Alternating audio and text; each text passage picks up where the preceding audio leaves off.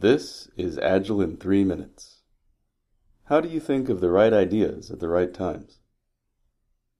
In software development, the nature of our work includes uncovering arbitrary problems of arbitrary difficulty. If we're listening, that tells us we can't possibly be ready for everything that comes our way, but we'd better prepare as best we can. To find our way in the vast and ever-expanding territory of existential knowledge, we carry self-made maps in our minds. Problems we've seen and solved are towns we've lived in. After inhabiting a few, we build up a sense for how streets tend to be laid out, where folks like to put houses, where the good coffee's hiding. To solve problems of a kind we haven't encountered, or of greater complexity, we benefit greatly from having visited more towns, heard of a good many more, understood what each might offer, if anything, that sets it apart, found connections between them, and grokked when each is most likely to be worth the trip. Some towns and roads remain to be discovered. Others we used to know are no longer so. In a complex adaptive world, though our maps be forever incomplete, fortune favors the well-traveled cartographer. If I travel alone, I have only my map, and the faculties with which I continually remake it.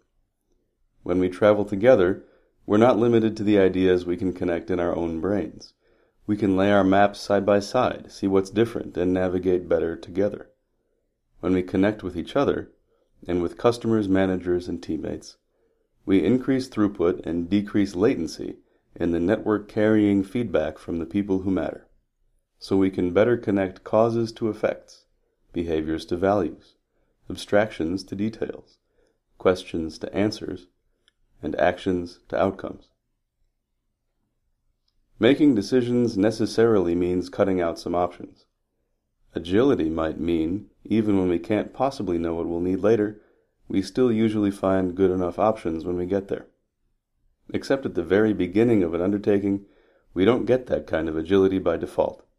We have to arrange for it, by acting again and again, to preserve our connections to the kinds of options that'll prove to be good enough, even when we can't observe or evaluate them directly. To find our way later, what we can do now is to continually develop our maps alone and together, to continually reevaluate connections inside our heads and out, and form new ones. This has been Amitai Schleier delivering an increment of Agile in 3 minutes, the simplest podcast that could possibly work.